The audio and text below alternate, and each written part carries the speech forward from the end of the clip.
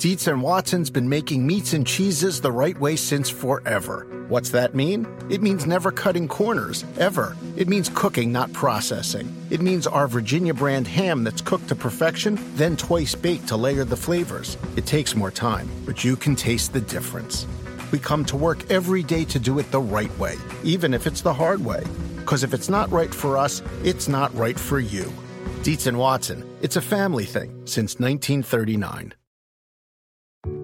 There are any number of reasons you might consider selling your home. To move closer to family, live within a smaller budget, or just wanting a change of scenery.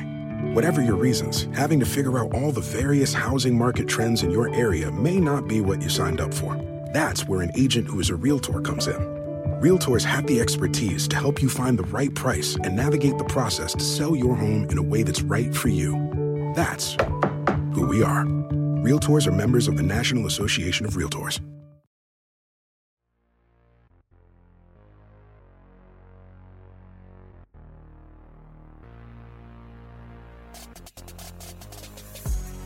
Hi everyone, welcome to Circling the Bases. I am your host, Chris Crawford. I hope you're all enjoying your week, your month, your year, what have you. We're kind of in the middle of everything. We're in the middle of the week, we're in the middle of the month, middle of the year. It's funny how that means absolutely nothing. Let's bring in today's very special guest. He's written for places like SB Nation, Baseball Prospectus. He currently writes and hosts a podcast for Dome and Bedlam. And you can hear him every Monday afternoon on the Ian Furness Show. Please welcome my friend and fellow sufferer, Nathan Bishop. Nathan, how are we doing today? Oh, we're doing fine. We're talking about stuff that's right in the middle, and that just segues so perfectly to the Seattle Mariners baseball organization, doesn't it, Chris? It really does. It's funny. I heard you on that radio show talking about the Jerry Dipoto era and how when coming into the week, they were 465 and 465, and I joked that this was the best of 931 for the Jerry Dipoto era. Unfortunately, they just came off for us, because we know we have rooted for this baseball team for a long time, especially for my grandma, who, by the way, just sent me a text with an expletive wondering why she couldn't watch the game, and it was because it was on YouTube. And my grandma's family show, come on. Yeah, and Grandma, here's the thing. You're very good at sending text and getting on the internet and checking that type of stuff. Trying to tell a 92-year-old how to watch a baseball game on YouTube sounds like just a little bit too much work. I'll show her how to watch the replay. Well, I would have, except for the fact that there's absolutely nothing worthwhile to watch, which segues kind of perfectly into the Mariners, Nathan. Let's just kind of talk about the state of them here for just a second, because I think that there were some lofty expectations set forward by some, maybe not us, but some. Especially after coming off a season where they won 90 games, were literally in contention for a playoff spot until the very final day of the season. It did make a couple of interesting acquisitions. We can kind of talk about some of those acquisitions in a second. But things have not gone well. They are now 7 games under 500. I believe they're 5.5 back of, it could be 6 back of the wild card right now. I really should have checked the standings before we started this, but professionalism is super overrated. Absolutely. Just kind of talk about like where this organization is right now, Nathan, not just for 2022, but kind of the long term as well, because it's obvious that there are some things to be very excited about, but I think it's just as obvious there are some things to be less excited about. Well, I think, if we're talking about this from a national perspective and just separating myself as a lifelong Mariners fan, I think that that's kind of what the Mariners are, right? Like, rooting for the Mariners, we joke about it all being pain and misery, but I don't think that we'd stick around if it was all pain and misery with this organization. And the thing that they've done, while managing to be the only organization in Major League Baseball to never make a World Series, is they've periodically gifted us some of the most talented and exciting and thrilling baseball players to ever play the game. This is the franchise of Ken Griffey Jr. and Edgar Martinez and Randy Johnson and Alex Rodriguez and Felix Hernandez and on. Ichiro, for God's sakes. Yeah. And I think that in some ways, this roster feels like a return to that comfortable norm. We have this super bright star, this North Star that this franchise has been missing since Felix Hernandez fell off, in Julio Rodriguez, to kind of bring us back every single day. But the wins and losses are also exactly what we're familiar with. And it's very frustrating. It's felt like at a certain point with this organization, there was an inertia behind this rebuild, which was that people kind of said that it was working simply because it had to. and we Sure. convinced ourselves that it had to. And the farm rankings there was such a direct correlation drawn from the farm rankings to the future of this team Right. that I really feel like I'm hoping that a lot of people, and some people, in my opinion, that should know better, kind of got caught up in that. And I think Mhm. we're seeing the dangers of prospect hugging and of falling in love with minor leaguers and that projection. Without question. I kind of look at the Seattle Mariners. Well, I'll bring it back to an NBC property. There was this television show. It was a small little one called Seinfeld. And Oh, there was this, I won't do the Jay Buhner quote because, that's cliche. What I'll come back to is there's this episode of Seinfeld where Jerry Seinfeld keeps coming up even. And the what happens with that episode though is that coming up even becomes a good thing for Jerry Seinfeld. Like every time he right. loses a partner, he gains a partner. Every time he loses $20, he gains $20. Every time he has a friend who has something bad happen to him, something good happens to him. The Mariners are that organization, only it's coming up even in the bad way. Every time that he loses, you get excited that you gain that $20, you lose that $20. Every time you get excited about the fact that you have this nice partner, the other partner comes in and isn't quite as nice. They just seem to have this way of keeping you even keeled, but when it's never good enough to be even keeled. Like we have talked about this, and we'll get into this little Ian Furness show, by the way, that we both are a part of in a second, just because I think that they will be extremely upset if we don't mention them. We kind of talk about the fact that this organization is improved. It's just not improved enough. Yeah, I don't know. I think my frustration with the current iteration of this franchise is I think that there's a misunderstanding of what it takes to be one of the best teams in baseball. And Correct. I question both their ability to determine what it takes to be that and their determination to do what's necessary to reach that goal. Absolutely. They would absolutely be very happy to win. People say that Yeah. this organization doesn't care about winning. I don't think that's true. I think that this organization would love to win. I don't think they know how. And I don't think that it's the number one priority for them in the way that you see it being with the best organizations in Major That's League Baseball. that's where I keep coming to, and I'm sorry to interrupt you, Nathan. It's You're just fine. that is what I keep coming back to as well, is that it's not that winning isn't a priority. It's not the priority. And they're not alone in this. There are lots of No. organizations that have this attitude towards baseball. Some of them do it much worse than the Seattle Mariners. And some organizations have a worse case of Stockholm syndrome about the fact that this is okay. This whole, you know what, we want to build something on a modicum of a budget. It's fine to do it that way. But at the same time, it is also extremely frustrating because it gets into a whole thing. And Nathan, this would be a 3-hour show if we talked about Sure. ownership and stuff like that and all of the Sure. things that have gone wrong. But it is frustrating that this team had a pretty golden opportunity to get a lot better and flat out didn't. However, let's talk about something positive. And you brought him up Okay. just a second ago. Julio Rodriguez. And after Absolutely. an absolutely atrocious is probably too strong a word, but a real struggle to begin the year, a lot of it due to the fact that calls just weren't going this guy's way. The called strike three thing was pretty famous on Twitter. If you haven't seen it, just search for Julio Rodriguez called third strikes. It was just a real odd little situation. But since then, he's not only been one of the better rookies in baseball, he's been probably the Mariners' best player. Other than the called third strike thing, which is fairly obvious and we can't really control how that goes. What's changed for Julio Rodriguez? Other than the fact that he's just really flipping good, has this light switch been turned on, and just how good can this dude be? I think that the big thing, other than that strike three thing that you talked about, which really, I mean, I don't know how much of that is umpires just wanting to flex on a young guy and how much of that is just randomness. It's a great Baseball question. is a very random game. But I think what you've seen from Julio, and I think that if you were going to fault him for any of those strike threes, it's that he started out the year, I think, a little bit passive. He was definitely only willing to swing. I think in the minor leagues, you can probably wait for your pitch more Yeah. often than you can in the major leagues. And in the major Sure. leagues, you're going to have to hit a fringe ball. You're going to have to attack. You're going to have to be on the offensive if you're going to hit a ball hard. And I think you've seen that shift with his approach, which to his credit has not led to him not drawing walks and not working No. good at bats. His at bat quality has been great, but I think you're really seeing him realize what kind of pitches he's going to have to be able to attack, and he's just not going to get that middle mistake pitch if he can get a guy down 2-0, 3-1. You know, you're in Double-A, you get a guy 3-1, you sit for that night. Even if the guy's got 96, you're sitting for that middle in 96, and you can do what you want. Well, that's not the major leagues. So I've seen that you've seen that adjustment happen in real time. And for a sport of adjustments, man, he makes them really fast. Yeah, I have been just so impressed with the adjustment that he has made. And I think it's worth pointing out, again, the Baseball Savant page is not predictive. It is just the results, and it tells you whether or not a guy has been lucky, whether or not necessarily whether or not it's going to improve in the future.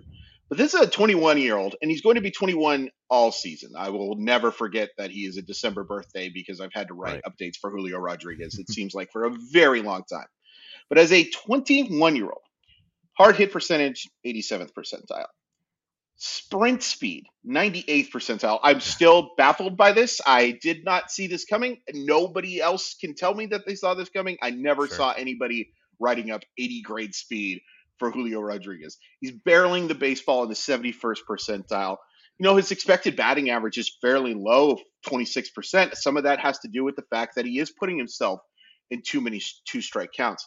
I'll say this too. Like, I really like Julio Rodriguez for the rest of the season, which is not a hot take at all for somebody who already has stolen 17 bases and hit 8 home runs and posted a respectable 751 OPS, which in today's day and age, a 751 OPS is kind of like an 800 OPS, just the way that baseball is going. The thing I'm really excited about long-term with Julio Rodriguez is that there's not going to be a shift in baseball, and his ability to make hard contact to all parts of the field and pitchers not being able to just kind of set up a spot to pitch to this guy. That's going to be pretty scary, Nathan. Well, and he's just going to get more and more comfortable with the league and more comfortable with his own skill set. I think it can't be overstated that this guy is essentially learning center field on the fly in his rookie year as a 21-year-old in the major leagues, which, by the way, you know, it's not like this guy is surrounded by a ton of help. This lineup, by and large, I mean, the Mariners started Luis Torrens, Sam Haggerty. They started Dylan Moore today. They started all sorts of other very fringe major leaguers. I mean, he has to be great, like right now. Like, the team needs him to be great, and they need him to be great at a new position. And he's done it all with, you know, the mildest of bumps in the road. It's just it's just incredible. And you and I have talked about this on the Ian Furness show, which we do every Monday on 93.3 KJR at 1 p.m. Hi guys. But he's barely tapping into his skill set. There is so much more here. If he starts lifting the ball in the air a little bit more, like you said, that exit velocity, there is so much raw power in this guy. There's 40 home run seasons waiting to happen. There is, absolutely. I predicted that this guy's going to have a 40-40 season someday, and I still think that there's nothing that's happened that doesn't change that aspect. Other than the fact that I kind of wonder if he maybe will lose some speed just because of how big he is, but at the same time, can't get faster, can he? No, oh my gosh, if he can, then something's like, congratulations to whatever water that guy is drinking. It makes no sense how fast he is, Chris. I see it every day, and it boggles my mind. He is like literally an NFL athlete. There is no denying it. So we kind of talked about the fact that the Mariners made some moves, but didn't do a lot. But they did add the 2021 Cy Young Award winner in Robbie Ray. Yes. The results so far have been mixed at best, and I think mixed is probably being too nice. Is coming off, though, a very impressive start against the Red Sox, where he threw 7 innings of shutout baseball. Fortunately, the Mariners couldn't solve the future Cy Young Award winner. That is Cutter Crawford in that start. Fun. Robbie Ray has been bad for the most part this year, but I have seen some encouraging signs at times. Where are you on him, Robbie Ray, for the rest of the year? Should we be encouraged? The statistics about the one big inning are pretty dinging, but at the same time, he does have a track record of success. Where do we go forward with Robbie Ray? Well, I think that we just talked about things that are measuring what's happened versus what we think is predictive, right? With Julio. And with Robbie Ray, I mean, having watched this guy, I think if you were to break him down by innings, like I don't have it in front of me. How many innings has he thrown this year? 77 and 2/3 innings. I would say probably about 88 to 90% of those innings have been extremely good innings where he Yeah. has looked every bit the pitcher that the Mariners paid $125 million to have here. Yeah. So if you were going to ask me, do I think that the 70-ish innings that he's thrown that have been really good, probably way more moving forward than the 7 or so innings that he's had that have been really bad? I think, yeah. And I think he's by and large looked like that number 2, number 3 starter that he probably actually is. We attached that AL Cy Young award. I mean, we all know that the American League pitcher crop last year was weird. Him winning the Cy Young was weird. Pat Hinkin won a Cy Young award, for God's sakes. He sure did. So, I mean, yeah, the Mariners weren't getting a true ace when they got Robbie Ray. If they expected more than that, that's on them. But I think the majority of his performance has been that pitcher that they need him to be. Now, the fact that they can't hit their way out of a paper bag and that he just so happens to give up home runs when there's 2 or 3 guys on base every single start, right? Not great. But if you're asking me if I'm buying or selling Robbie Ray for the rest of the year, I'm buying, because the majority of what I've seen from him has been encouraging. Yeah, I would agree with that too. And I think the thing that is concerning to me is that he has regressed in command, and I think everyone thought that was going to happen. Like last year, he was in the 73rd percentile in walk percentage.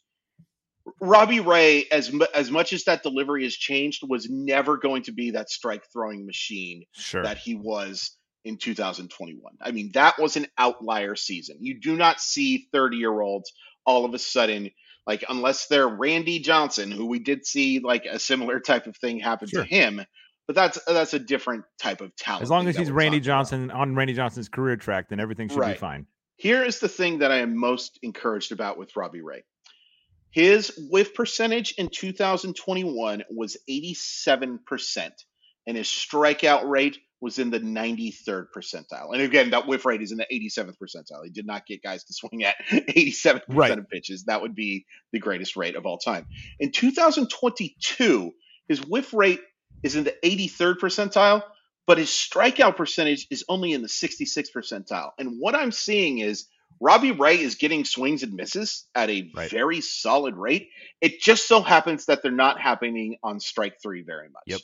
And again, we talk about this, the one big inning thing. That's always going to be something that you're going to have to be cognizant with Ray, because he will put guys on base. And when you don't have an absolutely elite fastball or don't have elite fastball spin, if you put 2 guys on base, the 3-run homer becomes a very real possibility. That is just going to be something that you have to keep in mind. But I expect Robbie Ray to be much better in the second half of the season and miss a lot more bats. It's funny, his best start of the year was one of his worst bat missing starts of the year. Those 7 innings, I believe he only had 4 strikeouts in that thing. But I am still very encouraged by what Robbie Ray has shown us, especially as of late. It would have been nice to get some more results. I don't think he's going to be an ace, but I still think he can be, especially in fantasy terms, that fantasy 2 or that fantasy 3. And I don't think in this rotation he needs to be the ace. Nope, he does not. We'll get into that in just one sec. Dietz & Watson's been making meats and cheeses the right way since forever. What's that mean? It means never cutting corners, ever. It means cooking, not processing. It means our Virginia brand ham that's cooked to perfection, then twice baked to layer the flavors. It takes more time, but you can taste the difference. We come to work every day to do it the right way, even if it's the hard way. Because if it's not right for us, it's not right for you. Dietz & Watson, it's a family thing since 1939. A lot can happen between falling in love with a house online and owning it. Between imagining living there and breathing in your new home for the first time. Having an advocate who can help you navigate the complex world of financing, inspections, negotiating, analyzing the market, and talking through any anxieties that may pop up, that can make all the difference. That's what the expertise of a Realtor can do for you. Realtors are members of the National Association of Realtors and bound by a code of ethics, because that's who we are. Life is a highway, and on it there will be many chicken sandwiches. But there's only one McCrispy. So go ahead and hit the turn signal if you know about this juicy gem of a detour. Weekends are better with MLB Sunday Leadoff, coverage presented by Uber Eats. Catch the Phillies take on the Nationals in Washington on Sunday, June 19th at 11:30 a.m. Eastern, live on NBC and Peacock. To learn more, go to peacocktv.com/MLB. And if you want a chance to win $25,000 on the game, download the NBC Sports Predictor app powered by PointsBet and enter Sunday's free Grand Slam Pick'em contest. Nathan, us West Coast guys, these 11:30 a.m. Eastern time games are pretty interesting, aren't they? Well, I mean, yes, it is certainly interesting to flip on the game after I've watched the EPL on a Sunday morning and see a baseball game starting. However, if we are lamenting our West Coast woes, at least my baseball games don't start at 10 o'clock at night. Oh my gosh, gosh, West Coast team. We have it so good. For the only sport I think that the East Coast has it better than us is college football, because I think there's something about like the 12 to 12 that's a little better. Mhm. Now, don't get me wrong, like I'm usually up, and certainly wasn't in my youth. I lamented the heck out of the fact that I had to wake up on Saturday at 8:30 to get ready to watch college football. And it was funny to lament it because it's not like I was doing anything. I would literally put on some sweatpants and sit on the couch for I was getting ready to do nothing. Yeah. I would imagine if you're an East Coast resident, you haven't truly lived unless you've sat out on your porch in New Jersey at 1 a.m. and flipped on for kickoff of a University of Hawaii football game. Oh my gosh. Yeah. I only lived on the East Coast for a couple of years, but being a person who is very insomniatic, I don't think that's a word, but I'll try it to make it a word. Sure. For someone who has that, someone who cannot sleep very well, the fact that I used to be able to get Hawaii football on until about 3:30 in the morning. That's the next market inefficiency, is getting a baseball game to start at about midnight. How can we do that? Rob, if you're listening, Nathan's got some ideas for you. Yeah, I probably shouldn't give him ideas. That's fair. You talked about that guy. How about Robbie Ray not being that ace? And I think one of the reasons is I think the Mariners already have their ace, and it's a guy named Logan Gilbert, who really showed flashes of brilliance last year outside of a really bad August, like something like an ERA of 9.82 in that month, and ERAs that were much, much more aesthetically pleasing outside of that month. He's been great this year. I believe he's 6th right now in ERA.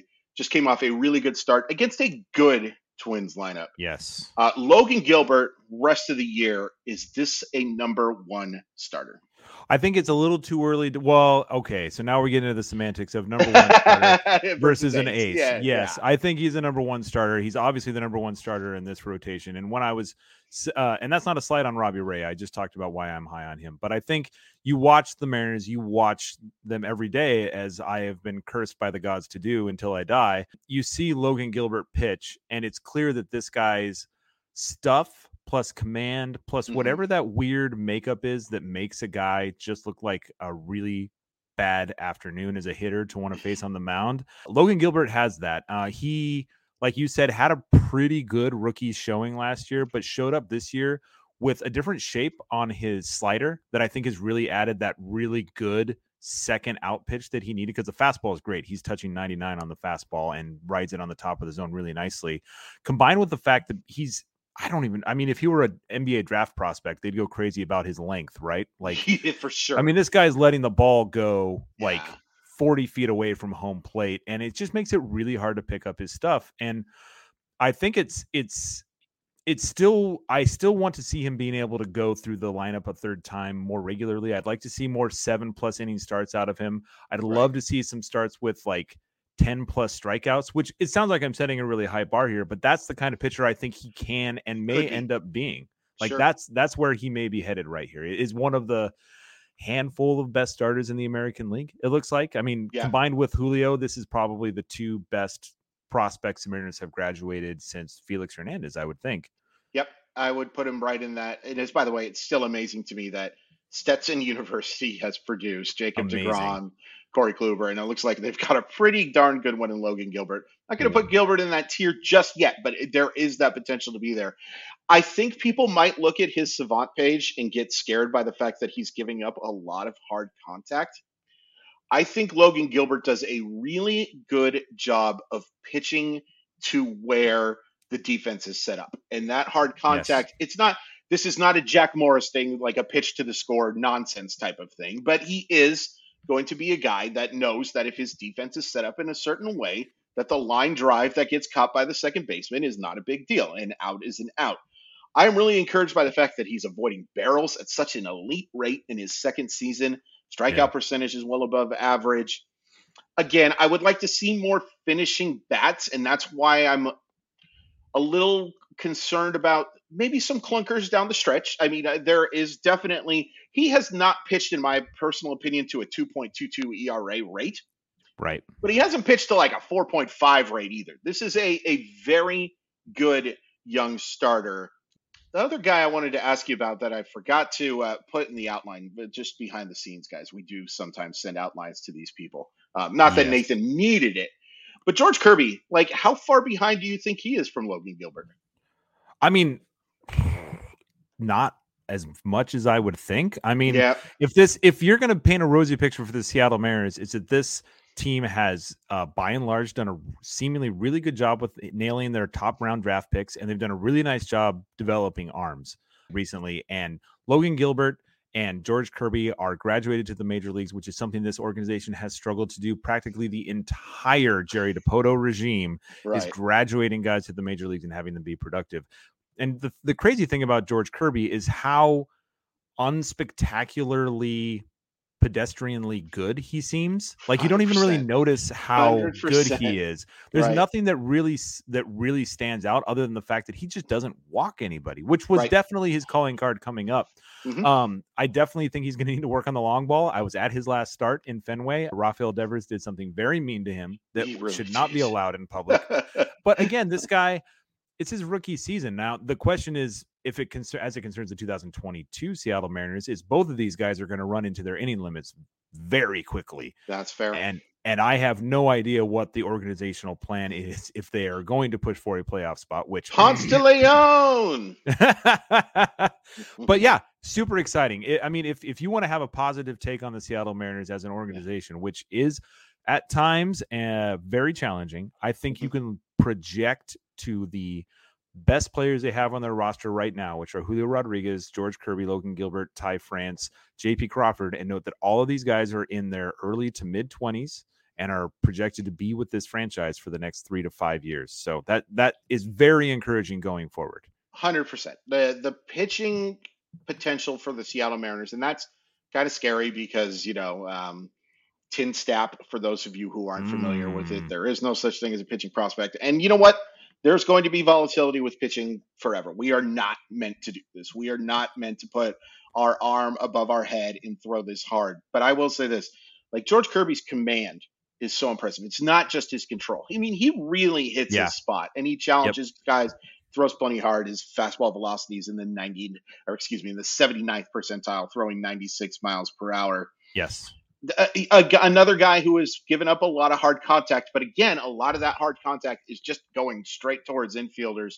Gonna have to make an adjustment with no shift, but very encouraged by him going forward. Here's a guy that I am both encouraged and discouraged about going forward. We've kind of gone positive, negative.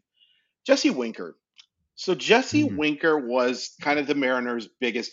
With all due respect to Robbie Ray, Jesse Winker to me was the biggest get for the Seattle Mariners in the offseason because they needed that middle of the order bat, and he was a guy who's coming off back-to-back seasons with an OPS above 900.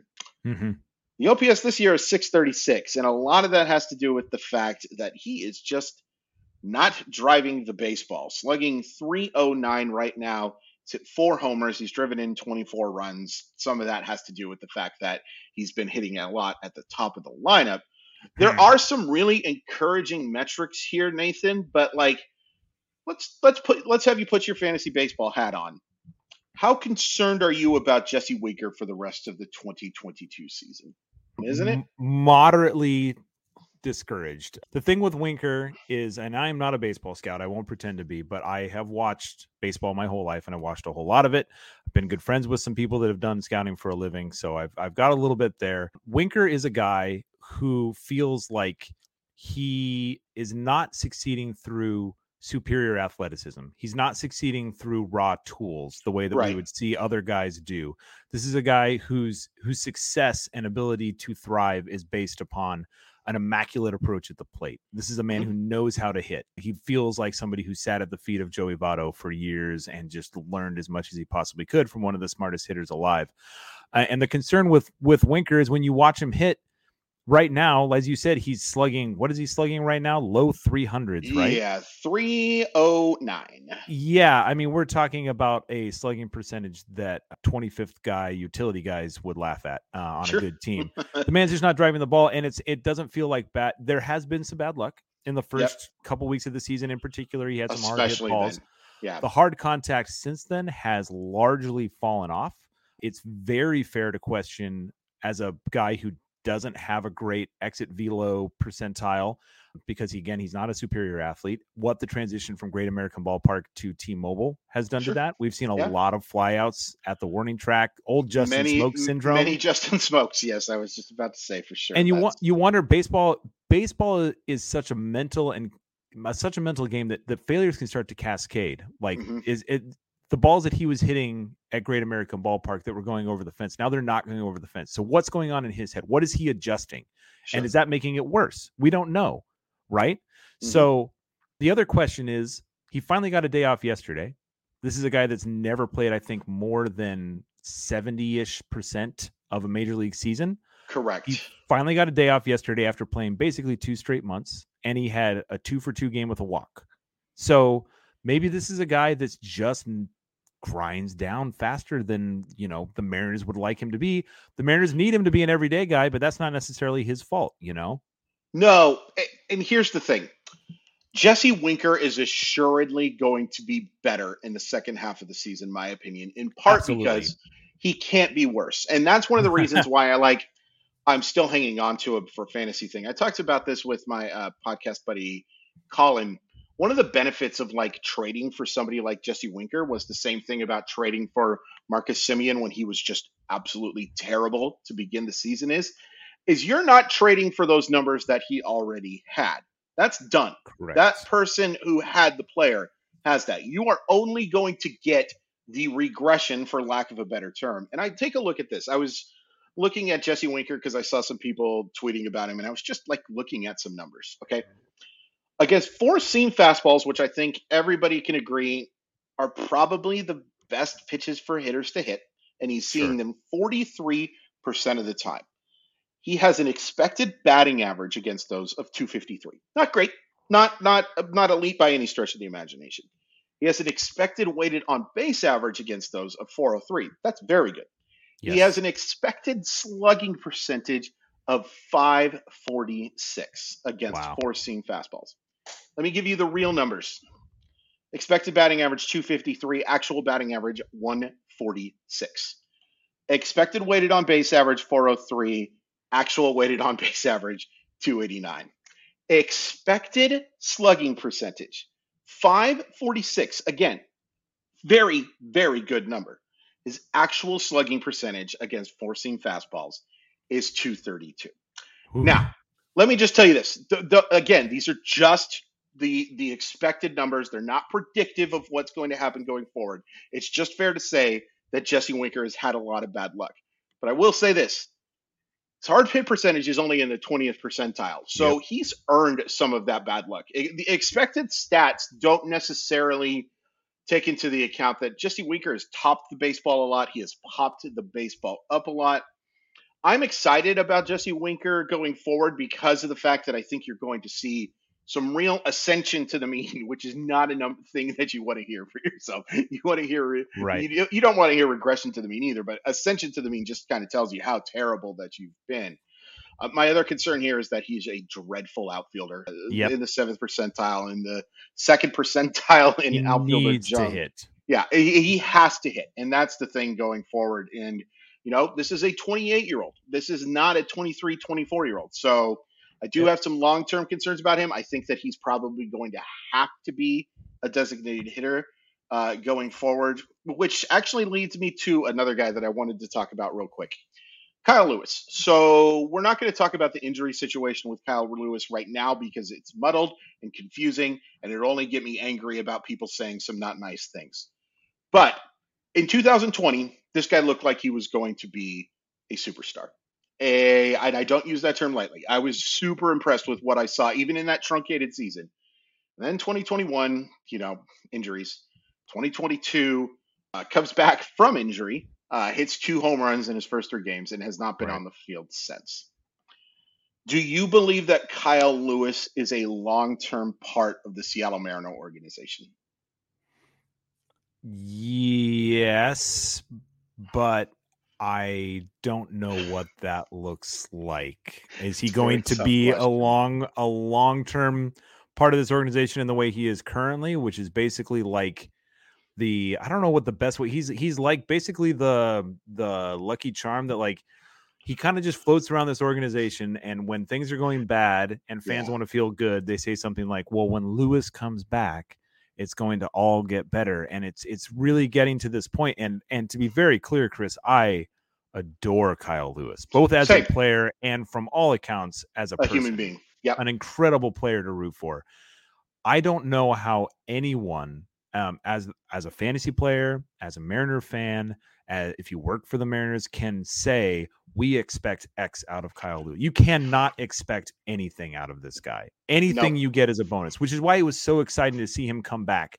And even looking like, I think you said, like Kirk Gibson in 1988, hobbling around. The man cannot move. And he hit 2 home runs in his first 4 games, I think. The bat is still so special with this guy. And it's such a tragedy that he was robbed of what God knows what his career would be like if he hadn't run into somebody with a point to prove in single A by blocking the home plate. But oh man, yeah, I don't think you can depend on him. I don't want to be a downer about it. I love the guy. I want it to be the Hollywood story so badly for him, but it just feels like Franklin Gutierrez 2.0 to me, and that's really hard to say.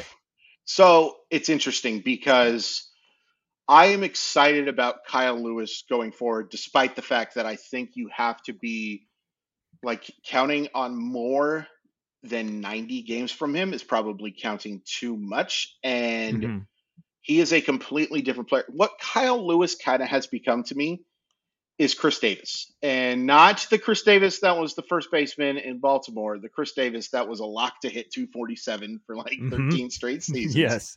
He has basically become that type of player where I think he's a guy that can't help you in the average category anymore. Can't steal stolen base. Like there is zero chance that Kyle Lewis is going to run again. I pray I'm wrong. I hope that becomes the freezingest cold of Sub-Zero fighting Scorpion freezing cold take that just like becomes so great that the fact of the matter is because of what's happened to his knees, he's just not going to help you. So I think he could become a 2 category type of guy that can hit for power and can drive in some runs if you have some guys hitting in front of him. I do believe that the Mariners have some of those guys. And I lied to you. I want to ask you about one more player because I think people will get mad if we don't ask about this guy. Jarred Kelenic, not great in his stats with the Seattle Mariners. Did not build upon that absolutely outstanding September, which I think brought up a lot of hope. It's kind of interesting because he was terrible. And then he looked really good in September. And then he was terrible in spring training. And then he homered in 3 of the 4 last games in spring training. And then he was pretty much terrible outside of a couple of fun little moments of pinch hit homer and stuff like that. I'm really optimistic about Jarred Kelenic. How about you? I mean, I'm a Mariners fan, Chris. It's increasingly hard to say I'm taking I'm taking the sunshine view on this. I love Jarred Kelenic. I've actually grown to love Jarred Kelenic more as he's struggled. It's made it more and the way he's handled it, and he's shown a side of himself that is more honest and vulnerable than I would have expected, given what I knew of him coming into his major league debut. I'm rooting for him very hard. The skill, the tools are still there. I mean, this looks like when you watch him square up a fastball, you see why this guy was a top 10 prospect in Major League Baseball. You watch him. I'm so encouraged that after looking like something that your dog does on the side of the road in center field last year, he looked very good in right field in the major leagues this year. Like a plus corner outfielder, which I grant has limited value, but it's still great to see. But doggone it, that guy has no idea what to do with well-located off-speed pitches. He just can't hit them and has not shown the ability to do it. And in the major leagues, that's all you're going to see. And I just don't know. I totally get it. It's so. I'm terrified that he's going to be a late bloomer on another organization. As a Mariners fan, that's my terror. They sell low on him. Oh, yeah, that to totally, Tampa. Yeah. Oh gosh, Tampa Bay. And Tampa pushes one button, and all of a sudden, boop, perennial all-star. It's that I forget the commercial that has the easy button, but that is kind of what Tampa Bay seems to do with these guys. I will say this about Jarred Kelenic. He is going to be an outlier if he does end up being good, because most guys who start out this poorly, who have a 594 OPS over basically a full season of baseball, that normally doesn't work out. I will say this, though. There aren't many guys who have the talent that Jarred Kelenic has either. Yes. And I will point out again that until July 16th, this guy is still 22 years old. He's younger than a borderline majority, if not overwhelming majority, of top 100 prospects still. Yeah. He is not the sure thing that we thought he was. Everybody raved about the high floor of this kid. That's no longer the case. And I will say this for fantasy purposes, you can't trust Jarred Kelenic for the rest of the year. If you're playing in a dynasty league, you hang on to Jarred Kelenic till you can't do it anymore, because the talent is not in question. You watch Jarred Kelenic do things on the baseball field that say, oh, okay, the talent is there. Now, you also watch moments for Jarred Kelenic and you say, maybe we should be comparing him to the Chris Davis in Baltimore, because there is just moments of borderline ineptitude. But I am still somebody, I've joked about this on Twitter, but it's really not a joke. Until Jarred Kelenic turns 28, I am going to still believe in that bat. I think it's Nathan, fair. Yeah, Nathan, first of all, thank you for doing this. And second of all, could you talk about what happens on Mondays at 1 o'clock? I think people might get a kick out of it. Sure. So you can check out my buddy Chris Crawford and I on 93.3 FM. I the forgot. Seattle Radio Dial. You can also Google part of that. Yeah, that's I right. am part of that. Huh. Chris and I do a show that Chris helped coin the term for, called Mollywop Mondays. And for some reason, it's on the Ian Furness show. Ian and his producer, Kevin Shockey, for whatever reason, have deemed it in their best interest, and we are seeking counseling for both of them to allow Chris and I to talk about the Mariners for about 45 minutes every Monday, starting at 1 o'clock Pacific time. You can stream it live through the magic of the internet on your own computer, regardless of where you live. It's a lot of fun. I will tell you this. It is don't get me wrong. I look forward to doing all of these podcasts, and I look forward to getting to write about baseball and stuff like that. But that's the thing I think I get the most excited about right now, to be honest with you. It is a chance to vent is the wrong word, because I think we are taking a cautious approach to the team. Like we're not just saying a bunch of nonsense. And it's one of my favorite things is it's what good sports talk radio is. We know what bad sports talk radio can be, and it can be extremely, for lack of a better term, toxic. This is not toxic. This is a chance to just kind of take a look. We kind of break down the week that was. It's a lot of fun. I will tell you, Ian, or I will tell you, Nathan. That's funny. That's a kind of a Freudian slip. It does break my heart a little bit that we're doing this with the Washington State Cougar. But absolutely likewise. But you know what? It's also the best part of his week to be able to hang out with us. Like we're just bringing him up, so that's fine.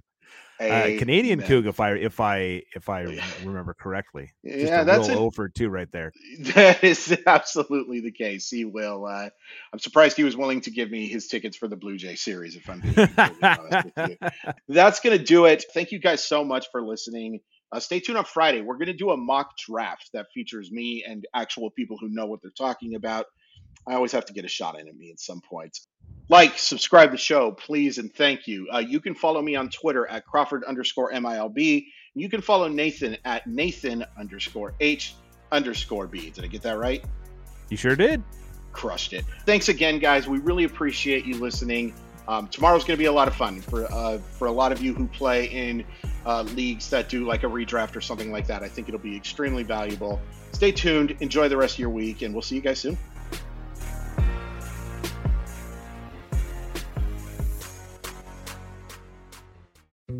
Dietz & Watson's been making meats and cheeses the right way since forever. What's that mean? It means never cutting corners, ever. It means cooking, not processing. It means our Virginia brand ham that's cooked to perfection, then twice baked to layer the flavors. It takes more time, but you can taste the difference. We come to work every day to do it the right way, even if it's the hard way. Because if it's not right for us, it's not right for you. Dietz & Watson, it's a family thing since 1939. Is this house a good price compared to others in the area? Are prices going up or down? If I don't make an offer right this very moment, will I miss my chance? These are just some of the questions a home buyer might ask. And these are the sorts of questions an agent who is a Realtor can help answer. Because Realtors have the expertise, data, and access to specialty training to help you navigate the process of buying a home. They provide support, guidance, and have your back every step of the way. That's what Realtors do, because that's who we are. Realtors are members of the National Association of Realtors.